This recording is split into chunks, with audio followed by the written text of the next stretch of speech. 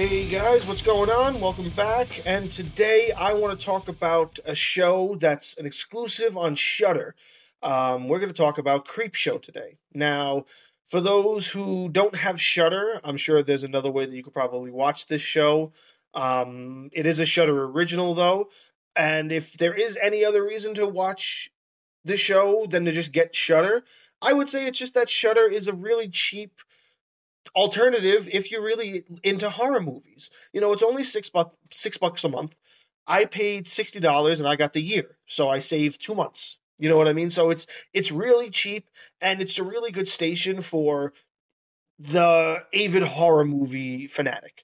It's got a huge selection. It's got a lot of its own original content, and Creepshow is one of them. Now, what Creepshow is, for those who don't know, it's a series based on stories written by Stephen King. And they were written to they were his version of, not combating, but like paying homage to horror comics from the 50s. And the original portrayal of these were in movies. There were three movies that came out, I want to say, throughout the 80s. There was the first one, which to me is the best one. Like maybe the second one, maybe the first and second one are the best ones. Actually, wait, the third one didn't come out in the 80s. The third one's more recent. Yeah, the first two were 80s. That's why I love the first two, and that's probably why I didn't see the third one. I don't think I've ever seen the third one, but the original film was a trilogy, and there's a huge gap between the third one and the first two.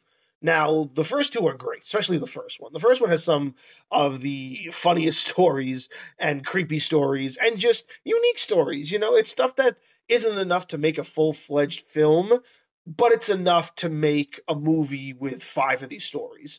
One of my favorites being the creature in the box under the stairs, and the guy feeds his wife to it because his wife is a nagging bitch, and the janitor gets eaten by him, and he's just like, "Oh, this creature is just killing everybody. What do I do?" And it's a really, really fun movie, and I'm definitely butchering the explanation of it.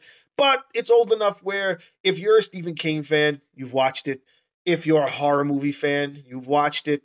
Even if you're a George A. Romero fan, he's the director of the film. I'm not sure about the second one, but he's definitely the director of the first one. So even if you're a fan of his, you've watched that film, at least the first one. Regardless if you haven't seen the first two, or all three of them, or any of them. They're great films, especially if you like anthology films, and they're a lot of fun to watch. At least the first two. I can't really vouch for the third one, I should say. So what Shudder did was they created um, I would say a revamped version. I don't think they repeat any stories to my recollection. I think they're all new versions of different stories or newer stories. So they came out with this a year ago, and it's a Creepshow original. It's in episodes. I believe it's 6 episodes in the first season, and I believe there's 2 seasons because I believe I watched at least 10 episodes. There's at least 10 episodes, and each episode is an hour long, and it's each one is two separate stories. Could be under an hour depending on the story, but I think one or two of them have three stories each because they couldn't make them longer to fill in the time.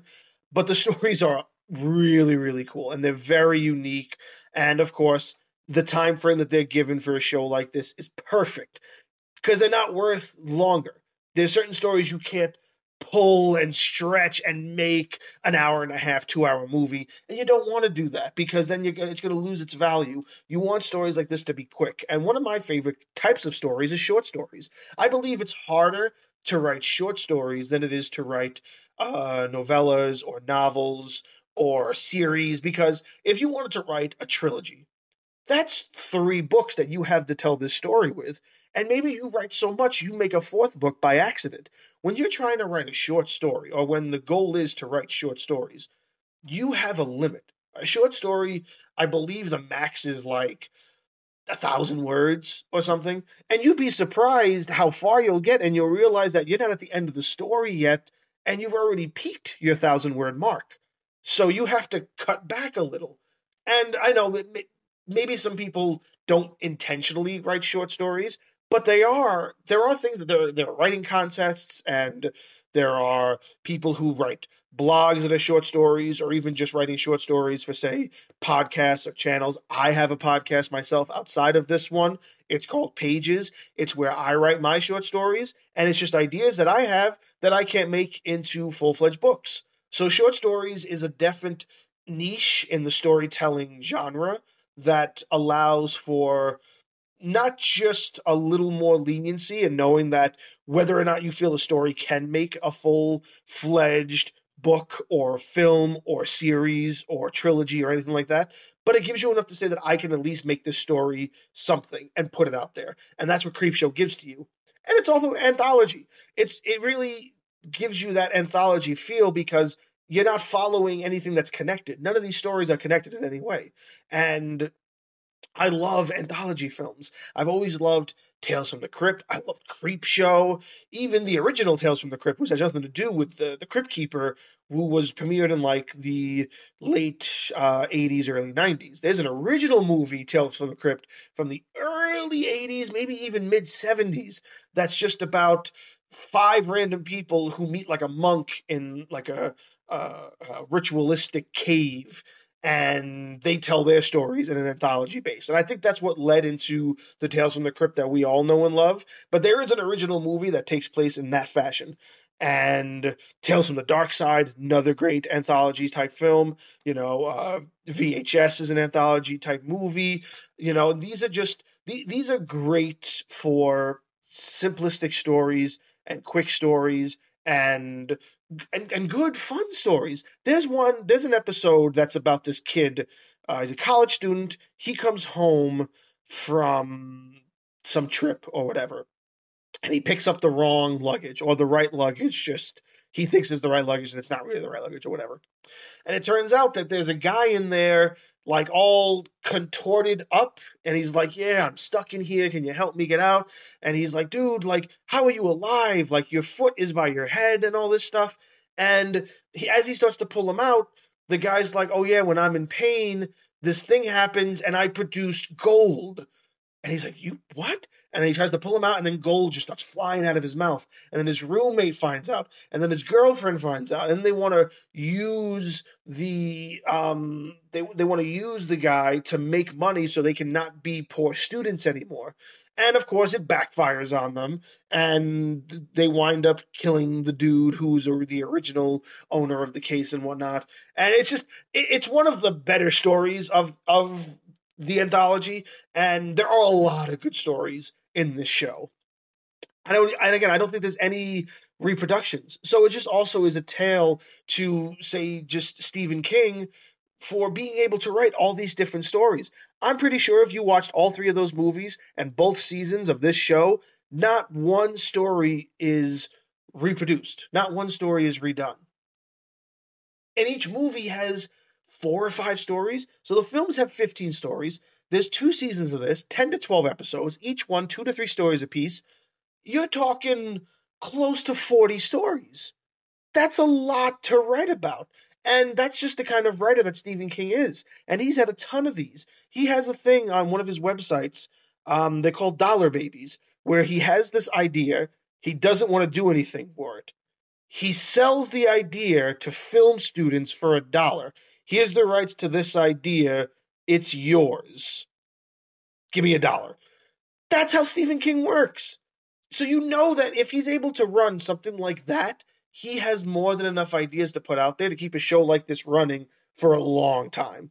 And I think Shudder is the best channel for it because it's just a nice reinvigoration of those stories. Again, let me do a quick lookup.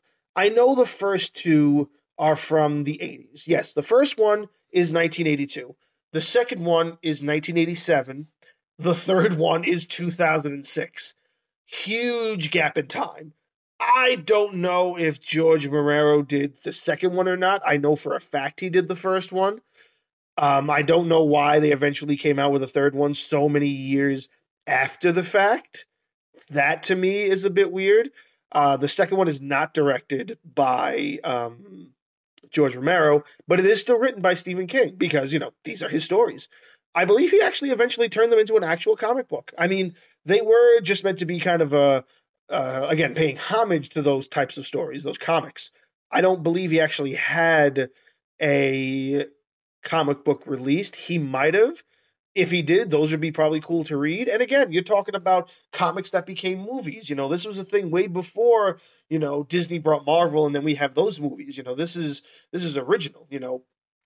Some of the big comics back in the 40s and the 50s, it wasn't just, superheroes. It was also things like Archie Bunker and Richie Rich and horror comics. One of my wife's favorite horror comics that she's a huge collector of is The Witching Hour. That's a huge comic series. But the horror genre in comics have died out, and so have like even the comedic comics, the things that you would consider like I said, Richie Rich or Archie Bunker or anything like that.